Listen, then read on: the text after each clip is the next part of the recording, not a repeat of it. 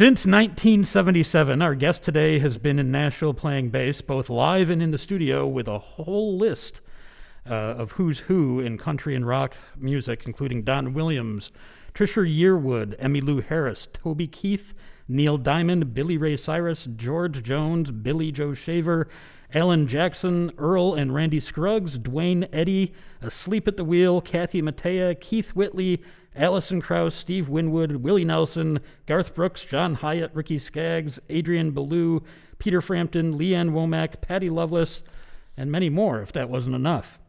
He has been president of the Nashville-based Local 257 of the American Federation of Musicians since 2008, succeeding longtime president Harold Bradley in June of 2010. He was elected to the International Executive Board of the AFM for a 3-year term and reelected again and again and again, and he's still there. He was one of the AFM leaders in the forefront effort to reform airline carry-on laws, which have been reformed thanks to him and the AFM's efforts. In addition to AFM responsibilities, Dave Pomeroy continues to record, write, and perform in a variety of musical settings, including his annual benefit concert for Room at the Inn, a homeless organization. Please welcome Mr. Dave Pomeroy. Hey, glad to be here. Thanks. Glad to have you. How you doing today? Doing okay. Good. You know, nice to see a little sunshine out there. Yeah, absolutely. It's been a nice break from our winter freeze we had a couple weeks ago. Very, very, very odd times we're in, that's for sure. So, not a lot of people that watch our podcast may know really anything about the union. So what is the purpose of the union, and what does it do for the average musician or the touring musician? Is it for everybody? Well, it's a great question. A lot of it's kind of like a lot of things in life. You get out of something what you put into it. Right. And for me, I definitely, I had never heard of the union before I moved to Nashville. And at some point early on, somebody who I respected said, "Hey kid, you need to join the union." It's like, okay, what's that? Where's the who? And so I went and joined, and again, not really understanding what I was getting into, but what I've learned over the years is that the AFM is the only organization looking out for musicians as a group. It was founded in 1896. The Nashville chapter was founded in 1902. Wow. So we're coming up on 120 years. And things, Nashville was always known as kind of a center of art and culture with the Fisk Jubilee Singers back in the 1800s. Right. To the beginnings of the Grand Ole Opry and all the educational institutions. But the big bang of the music business in Nashville, from my perspective, is in the 40s and 50s when Decca and RCA saw that hillbilly music was really happening, which was mainly discovered in East Tennessee and Bristol by Ralph Peer, recording the Carter Family and those other folks. But as it had evolved and the Grand Ole Opry came along in the 20s and 30s, by the 40s and 50s, there was money to be made, and the labels knew that. So when they came, they hired musicians to run their record labels. Not sure why, but I'm glad they did. And Decca hired Owen Bradley, who was a great keyboard player, arranger, and big band leader who was playing every weekend at the Bellmead Country Club, and was like, sure, I can run a record label. And then Chet Atkins was hired by RCA. Right. And they basically said to these major companies out of New York, if you're going to come here and work with our folks, we're going to do it right. We're union members. They're our friends and our peers, and we're going to do everything on union contracts. And the labels, wanting to make money, said, okay. And that really started the tradition of recording in Nashville, a right-to-work state, or as we call it, right to work for less. Yes. To record and create this body of work that became a magnet for not only musicians but songwriters and artists. There's no other place in the world since Tin Pan Alley in like 1920s in New York where songwriters can come make a living. Still. So and musicians, it's like these are parallel food groups. And from my very beginning time in Nashville, I didn't really understand what songwriting was. I just knew what the Beatles were and wanted to be in a band like the Beatles. I really didn't understand any other part of it. And so as I began to learn that there are all these other jobs, like being a sideman. And so suddenly I'm a sideman for songwriters. And it's like it's a whole other world. And I was coming from a musically very complex bass solo kind of place and into prog rock and jazz and all kinds of stuff. And suddenly I'm playing with these songwriters like Guy Clark and Billy Joe Shaver, who only use very few chord changes, very few rhythmic variations, but tell these unbelievable stories. Right. And so it was a real wake-up call for me as a musician to learn how to play behind somebody. And then after I'd been with them for close to a year, I got the opportunity to work with Don Williams. Right. And that was the best possible thing that could have happened to me at that time in my life. And I ended up being with Don for 14 years full time. Nice. And then off and on for 34.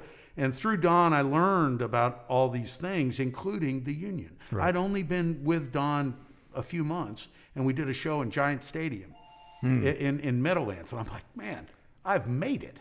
This is great. I can retire now. I've played a big stadium, and all these people were applauding for me. Well, for the guy that I was working for, but maybe a little bit for me. And so then about a month later, I'm sitting home. I get paid to do the gigs. Great. Come back home. About a month later, I get a call. Hey, man, turn on Channel 4. You're on TV. It's like, what? And I turn on the TV, and Casey Kasem's American Top 40. Right. Don Williams had the #1 country single that week, and unbeknownst to me, they had filmed the Giant Stadium show. So it was a clip of one song from the Giant Stadium show, and I got paid like twice as much as I got paid to do the gig, and I got paid really good to do the gig. And then it aired again a month later, and I got the same amount of money again. And I'm like, so for me, it was like, wow, the union. Thank you. Yeah. And it was before people called it intellectual property. Right. But that's what it is, and that's what we protect. So that was to me, was my understanding of what the union did. And then as I slowly, very slowly got into demos and started to play in the studio, and then finally Don called me to work on his record. And I'm signing a union contract. I'm getting a master session, and it was so incredibly exciting. And Don was he was so encouraging in the most laid back way possible. And he gave me the best piece of musical advice I ever had when I was still trying to calm down enough to not play too much. Right. And he said, he pulled me aside one night. He just said, David, you don't have to play what's on the record. Just don't throw me off. And I thought, man, and I followed that advice the rest of my career. That's great advice. And really, and the whole thing of playing the song, and that's what Nashville is really known for, is, we've got this incredible community of musicians who can go do their own thing and improvise and play jazz and do all these other stuff, but they can also show up in the studio and within 3 hours cut as many as 6 or 7 songs that sound like they each spent a day on each of them because of the skill set and the way that people have learned how to work together, the Nashville number system. But in the end, what the union does for all these folks is we make sure they're protected. So when Mazda wants to use Patsy Cline's Back in Baby's Arms for a 2-year run of commercials, a 90-year-old violin player comes in to pick up a check for that record he played on September 1962. Got paid $58 back then. He got picked up a check for $2,000. Nice. And he was a very happy 90-year-old man. I bet. and so those kind of things, it's like the lasting value. But what I've tried to do with the union is to take it to a broader place because, there's a lot of things that don't fit neatly into, like our union agreements for recording and television are very clear and very good, and also for commercials and jingles.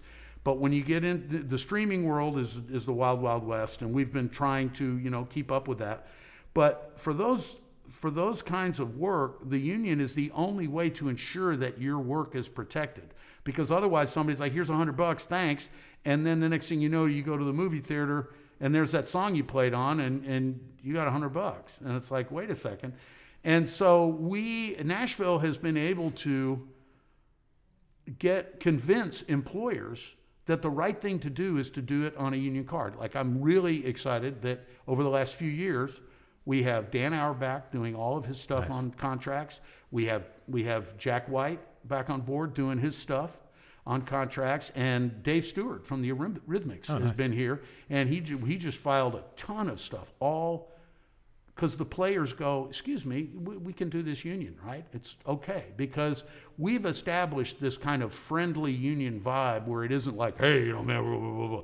None of that stuff. It's no finger pointing, no fist shaking. It's all, hey, come on, let's work together. Right. And as a bass player, I've spent a lot of my life caught between somebody who's rushing and somebody who's dragging. And it's sort of like negotiations are pretty much the same thing. It's like, Right. you're over here and you're over here, and let's see if we can find the middle. So, the description of what we do goes a lot further than it used to. We spent a lot of time down on Lower Broadway over the last decade working with the city, getting musician loading signs put up.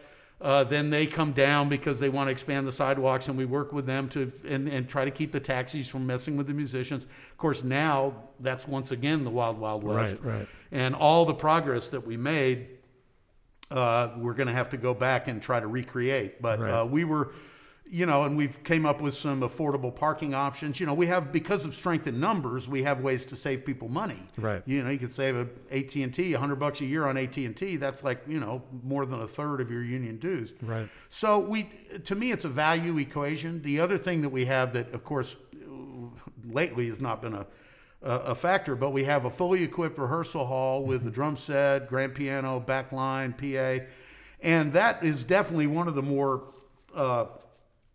popular things that we offer, because you could spend the amount of your union dues in one day down at SIR. Yeah, for sure. And we love SIR, and when you got a budget, it's awesome. Yep. But for people to be able to come do things there, we do networking events like the Songwriter Musician Jam.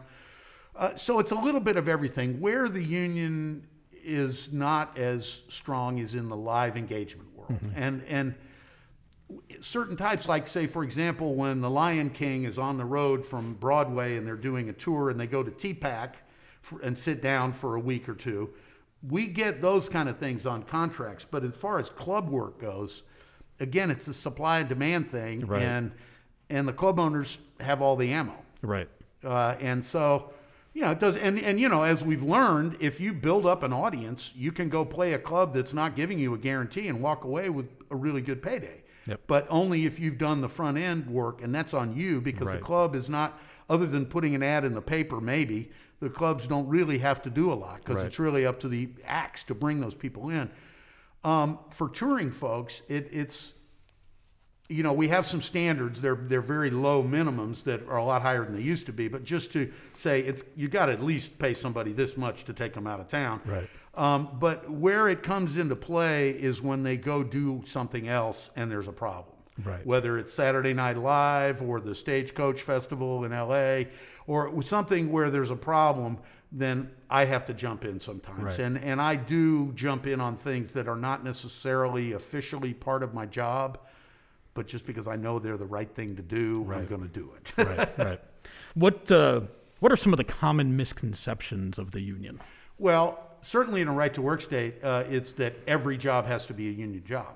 We would love for every job to be a union job, but that is not a requirement. Right. It's also not illegal in a right-to-work state to work with non-members. Right. In a non-right-to-work state, you could be brought up for a violation of working with non-members.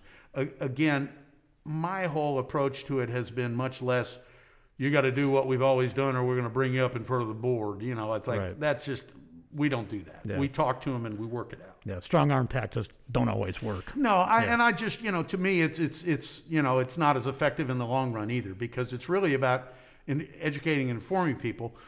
So I would say also that people, understand, as we were talking about with the live stuff, that, live gigs are most likely not going to have a union component, but if they do, we'll work with you and, sort things out. We've been actually, one of the things that we have changed is that we do actually now have a booking agency and a referral agency, and we do actually get musicians work. We were doing a really cool thing a couple times a month with the Adventure Science Center, the planetarium place, and we're having musicians come over for an hour, kind of like a petting zoo, where like a steel player will set up in the lobby of the Adventure Science Center, and all the kids coming in are looking at it like it's an exhibit. And they're, what's that? Oh, man. We've had all different people go down there with a lot of different instruments, and it's great because, you're interacting with the public, and Right. it pays $150 for a 1 hour gig. No, that's not So, too bad. we are in the perception that we don't get anybody work is no longer true. Yeah. And we do try to equitably distribute it. and not play favorites, Right, right. as much as possible. We also, part of our job is to get the right person to that right job. If they want a classical guitar player, you don't send them a flat picker. Right.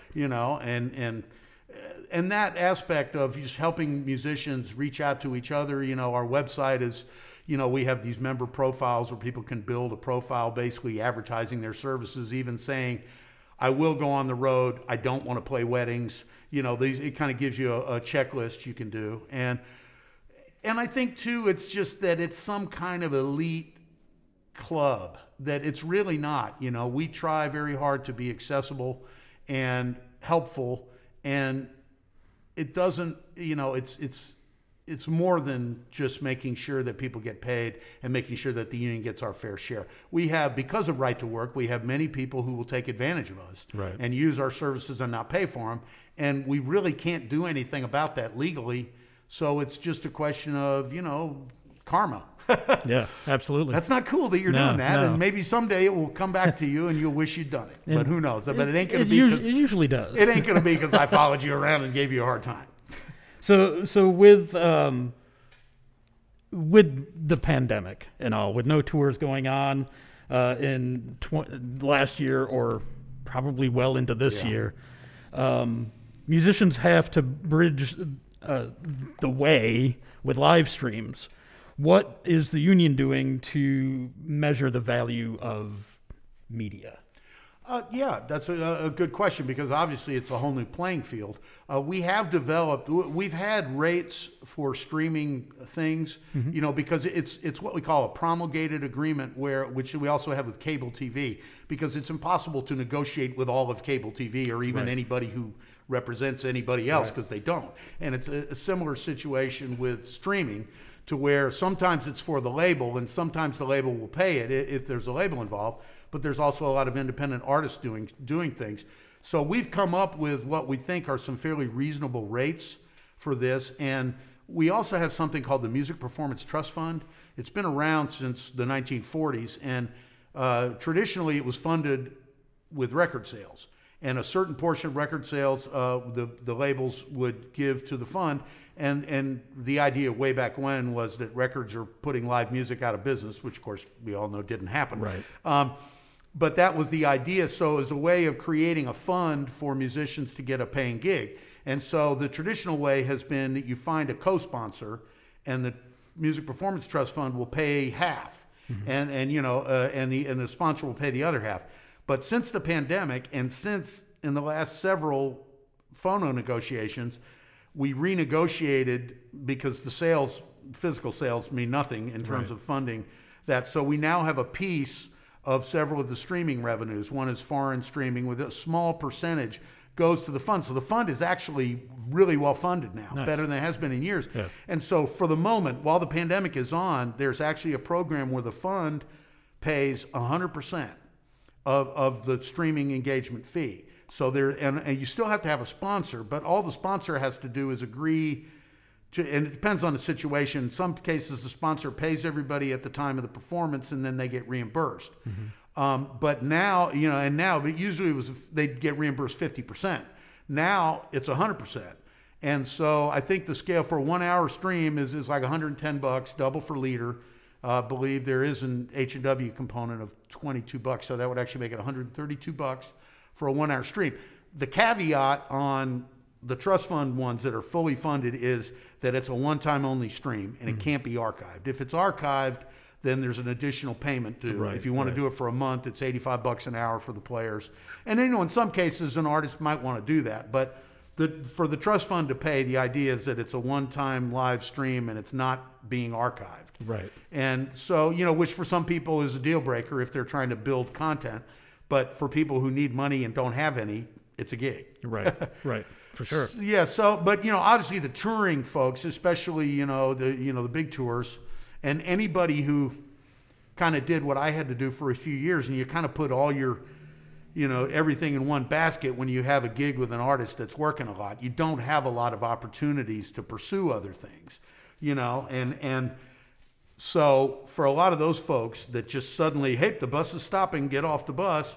They because I knew from my 14 years on the road, every time you get on that bus and leave town, Nashville is still moving. Right. And you're coming back into wherever the wheel turned since you left. Right. You almost disappear when you go on the road. You really do. Yeah. And there's an art to that, because towards the end I would say things like, "Oh man, I'm really sorry, I'm booked that day." Not I'm going to be in Peoria.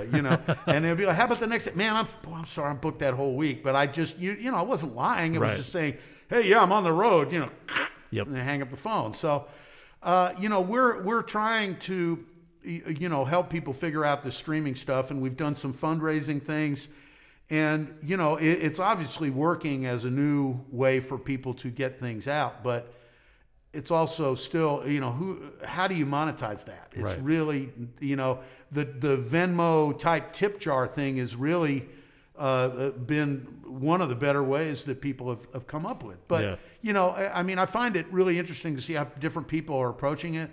I noticed recently that Todd Rundgren is doing a tour, and it's like and I've had some other people do this too. Tom Paxton was doing this as well, where they're doing a show, they're booking it like a tour and doing a new show every night or every 4 or 5 nights a week, and only sending it to certain areas.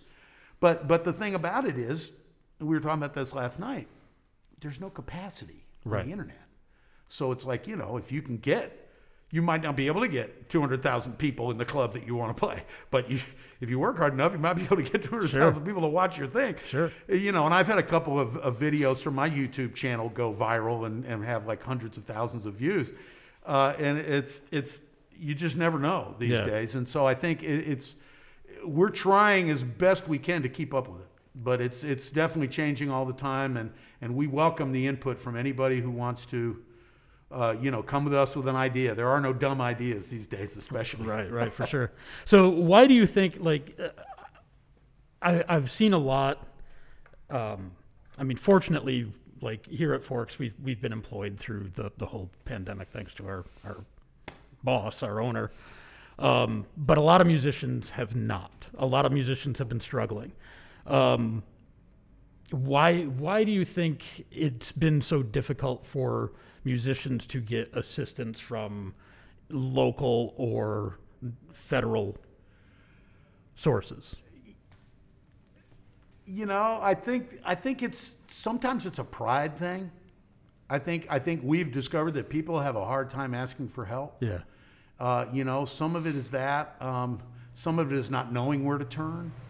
And so, when we've had situations come up, like we worked with a group called Hope 20 last year. In fact, we're still working with them, where they applied for a grant as a nonprofit and have been paying bills for musicians who can't pay their bills. Right. And so they approached us. One of our members was part of this partnership, and they approached us and they set aside $250,000 of the $1.2 million they got just for us and our members. And what we did, because the Nashville Symphony has, of course, gone through this terrible period where they've been furloughed. They were furloughed from July till the end of the year. Now they're on this stipend of $500 a week, which is a pittance compared to what they were making. Yeah. And so with all these situations, Hope 20 was willing to set aside. So we took $125,000 and set it aside just for symphony members and sent them a separate message with a separate link, and then $125,000 for the other members. And just say, hey, you need some help. Don't be afraid to ask. This is confidential. These people will help you. Sometimes, too, I think there's a feeling of, I've put all my eggs in this basket and I don't know where to go.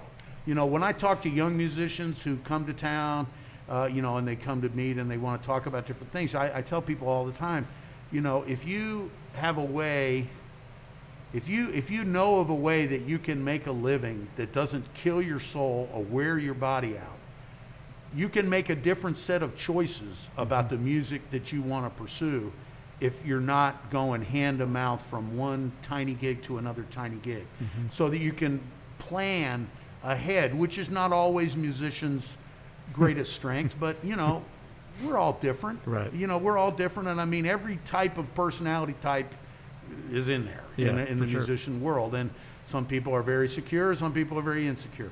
But I think it's important for people to understand that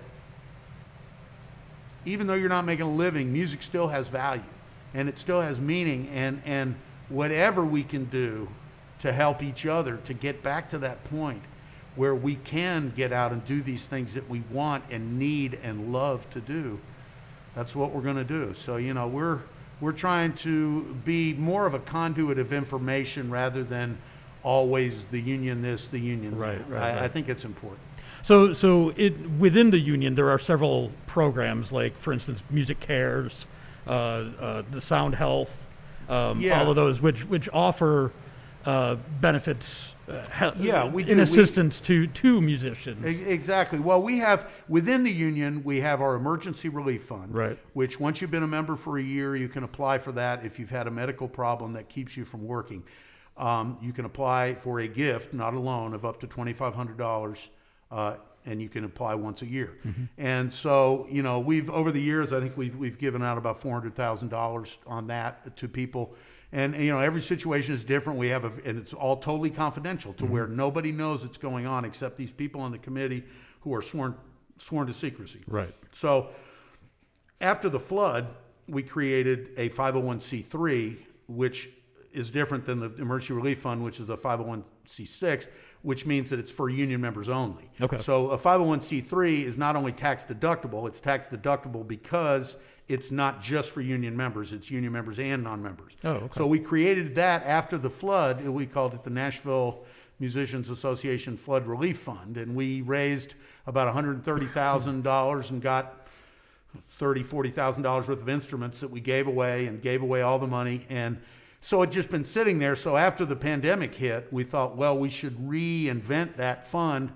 So we renamed it the Nashville Musicians Association Crisis Assistance Fund. So we will no longer have to change the name every time something new happens. So if we get an earthquake, we'll be okay. And so we're still in the fundraising portion of that. We're at about 25 grand. So we've got a ways to go, but that will be open when we'd like to get 100 grand. When we get to 50, we may stop and say, okay, and kind of treat it like a stimulus check thing where Right. everybody gets, if 1,000 people apply, they get $500 a piece. Right. And go from there. But we're doing that. Music Cares is actually part of the Grammy organization, NARIS, but we have a great relationship with them, and I send people to them with discretion because they are really well funded compared to us. Because the Grammy Foundation is pouring money, and we actually, right after the pandemic hit, we worked with them because they were so inundated with applications. We volunteered to help look over the applications and make sure that they were at least complete and get back to and say, hey, you didn't include this and that. Right. You need to save them time and money, and we did that for a little while. So it's sort of like whatever comes up, we're going to try to help if we can. The other, and like, for example, the Opry, if anyone's ever played the Opry even once, they could be eligible for a grant from the Opry Trust Fund if Right. they're having a problem. Right. And again, I try to only send people there who I know it's really legit and I know that they're running out of options. Right. And so, we're trying to do those things. And of course, Sound Healthcare is our own, we created our own exclusive Blue Cross Blue Shield health plan, which I think, we've had a lot of people join the union because of that, who aren't necessarily professional musicians, but they're what we call industry professionals. Right. People, a lot of them are, sort of 55 to 65 and in that weird little gray area where they're too young for Medicare, and the Affordable Care Act is maybe not good enough Right. coverage-wise. So we have 3 plans, and our group, Sound Healthcare, they also will consult with our members and guide them to the right plan, even if it's the Affordable Care Act is what they need to do. And so that's been something we feel really good about. Yeah. And because to me, I've already been very blessed. I'm trying to pay it back. Yeah. And in fact, that was I've been a member of the union now for almost 10 years, I think.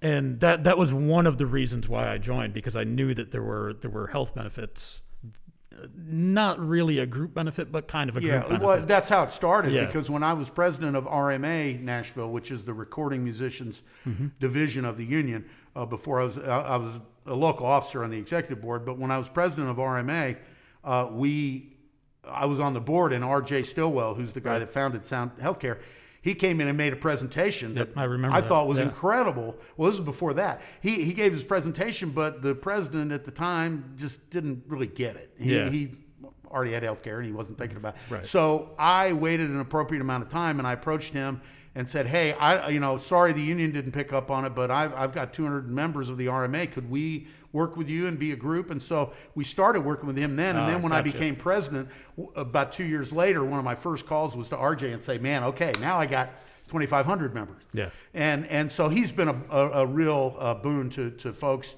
who needed some help, because that's a crazy world out there. Yeah, sure is. So do you think that the pandemic can open up new opportunities to push for changes that would make touring more equitable and safer by negotiating contracts that cover things like standardized pay for local support, safer spaces, security, et cetera, things like that? That's an interesting way of putting it, but absolutely. I mean, I think that this has forced everybody to think out of the box, and I know there's a lot of information out there about the safe reopening of venues.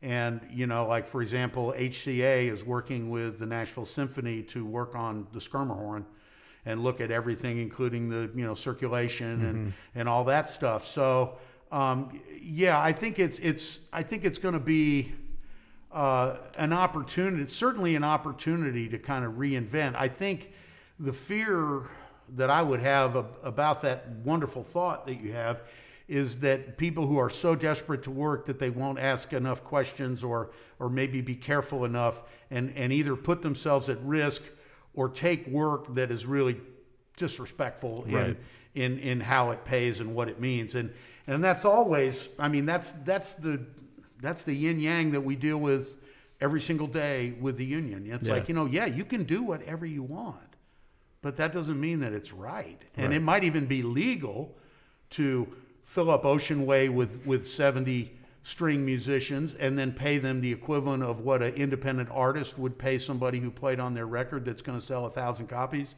And then that's the soundtrack to Call of Duty or NFL Madden, and like, it's legal, but it ain't right. It's not right. Yeah.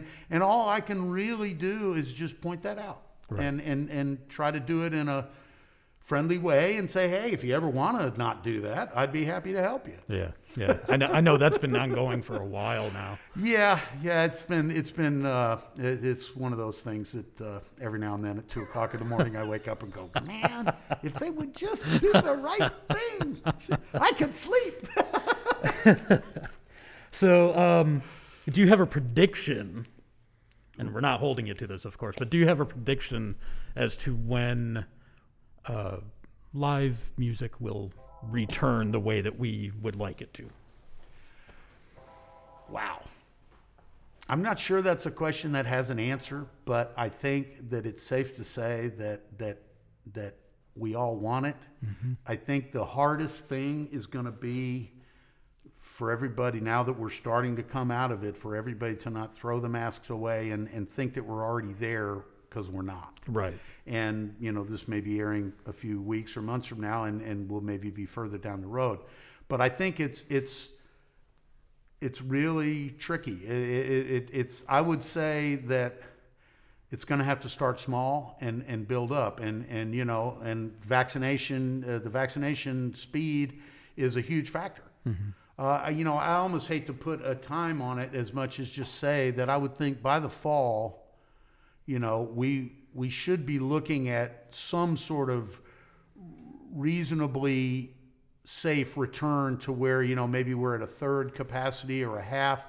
I kind of, my semi-educated guess would be that it could be the first of the year before it really feels like it used to feel, if it's ever going to feel that way again. It's going to be very different, and personally, I feel it's going to be weird for a while. Well, it is, and everything changes your perspective, I mean, I haven't talked about this very much, but I got COVID and survived, stayed home and got through it. But, when I walk into a place and I feel, I look at it differently because, because I mean, I tried really, really hard to be careful and got it anyway. And it just sort of, once you realize how easy that is, it's, you just kind of, I look at things a little differently, and I hope that eventually we're all going to be able to drop our guard a little bit and get back to those things, that we love. You know, I mean, elbow bumps are fine, but I like hugging people. I got no problem with that. But you know, and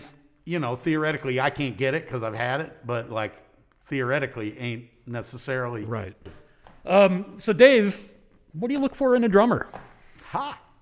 Well, that's a great question. Here at Forks Drum Closet, I should be very careful with what I say. You know, I think the pocket is always important, but there's also dynamics, and I think for me, you know, because of what I described earlier, where I suddenly went from the land of let's have another bass solo to like playing so few notes compared to what I'd ever done before. You know, that it was really about, you got to get, if now when you're doing instrumental music, it's a whole other thing. But when there's a singer and it's a song oriented thing, which a lot of the stuff I've done has ended up being that way. You know, it's like the drummer and the bass player have got to get underneath that and it's a volume thing, but it's more, you know, like a drummer who can play a great groove at a low volume with the whole kit balanced to where you can stick a ribbon stereo mic out in front of that kit and get it all. And you can put a kick and a snare on there, but you really don't have to. So I think that's something that I appreciate in a drummer, especially like if you're having people over to your home studio. Right. You know, and you know, I came through the era where every drummer, it seemed like every drummer's job was to hit the damn drums as hard as possible every time. And luckily, most of the time we were not in the same room, but a lot of times I was in the same room with a drummer who had been directed to hit the drums as hard as he could. And it would be like, you know, it'd be like 1, 2, 3, 4, and then I'd be playing the whole song without really hearing myself because the drums are just like everywhere. But I think it's really, it's like friendships, you know, it's just about being able to listen, to react. You know, I can remember one drummer who, you know, was a little further along in the ladder than me. You know, I was like, hey man, can we try this little thing? And he's looking at me and said, you do that. Like, okay, fair enough. And you can just go boom, boom, boom for the entire song, and I'll change up and make it not sound like you're doing that. That's fine. And you know, and yet other people are like, oh man, you know, like when I first worked with Kenny Malone, you know, one of the sweetest, most wonderful guys who I was totally in awe of. You know, and we're playing in the studio with Don Williams. I'm like beside myself. I'm just trying not to freak out, man. I'm in the studio with Kenny Malone. Oh my God. Because I played with stuff with Don before, but never with the band, with the studio band. And ironically, the guy who had played on all the records up to then, Joe Allen, was on the road with Neil Young at the time. Yeah. And so I got to get in there, but you know, I'm like, yo, Kenny, man, it's nice to play with you. And he's like, and he comes up and he goes, man, I really dig the end of your notes. And I'm like, what? And because I'm just thinking downbeat. This is 2/4 downbeat, downbeat, downbeat. And I was muting my note right as he was hitting the snare drum in that halftime feel.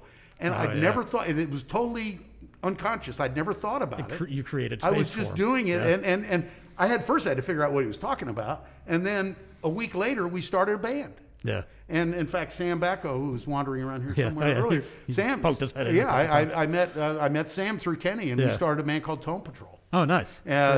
We did for like 10 years. It was just an absolute blast. We even got an award for Jazz Band of the Year. Nice. But you know, it's like one of those things where Kenny is one of the quirkiest drummers ever, but it's all about the song. Yeah.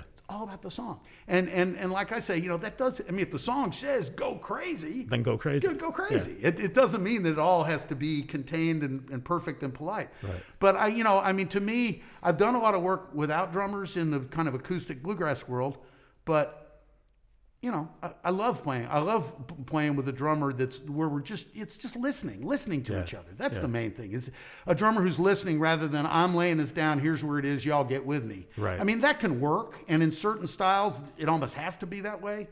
But in the world where things are a little more fluid, it can be, it's just so great when because the drums can be so musical and so appropriate, and you know, and it's just like a bass player. You play one wrong note and everybody's wrong. Right. You know, so we all have a lot of responsibility, and we should use it carefully.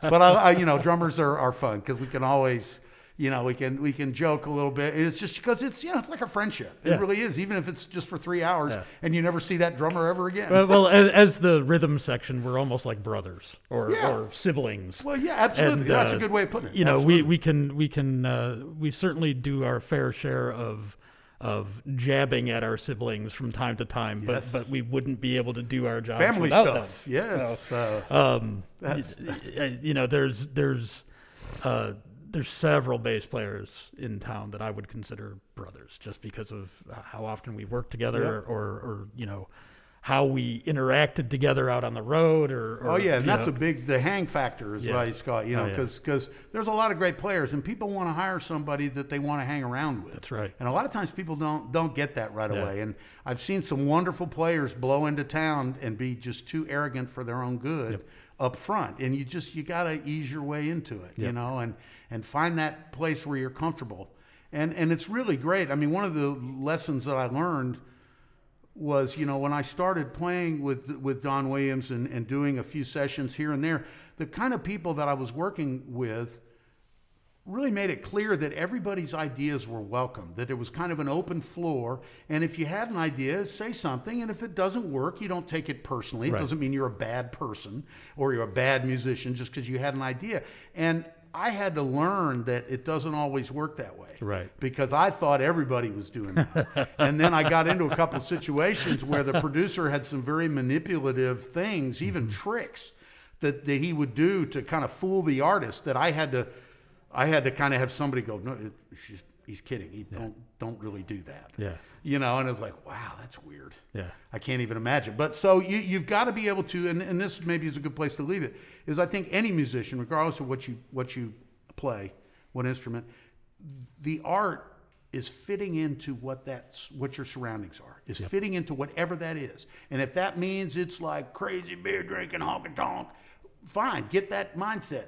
You know, if it means contemplative, barely playing, great. You know, do what's right for the whole thing, Right. and don't get too hung up in your own stuff. Yep. Because, you know, we all got stuff and we all think our stuff is great, but it's like sometimes it's better than others. And so I think just being able to, and I was very lucky to have a couple of good friends kind of nicely bust me for not quite really being up on reading charts. And it's like, Dave, you're trying to memorize those things. Don't do that. Yeah. You're going to get caught. I know you're doing it, but they're going to know if you don't learn how to read those charts. It's like, oh, God. Thought I was getting away with that. Thank you, Biff.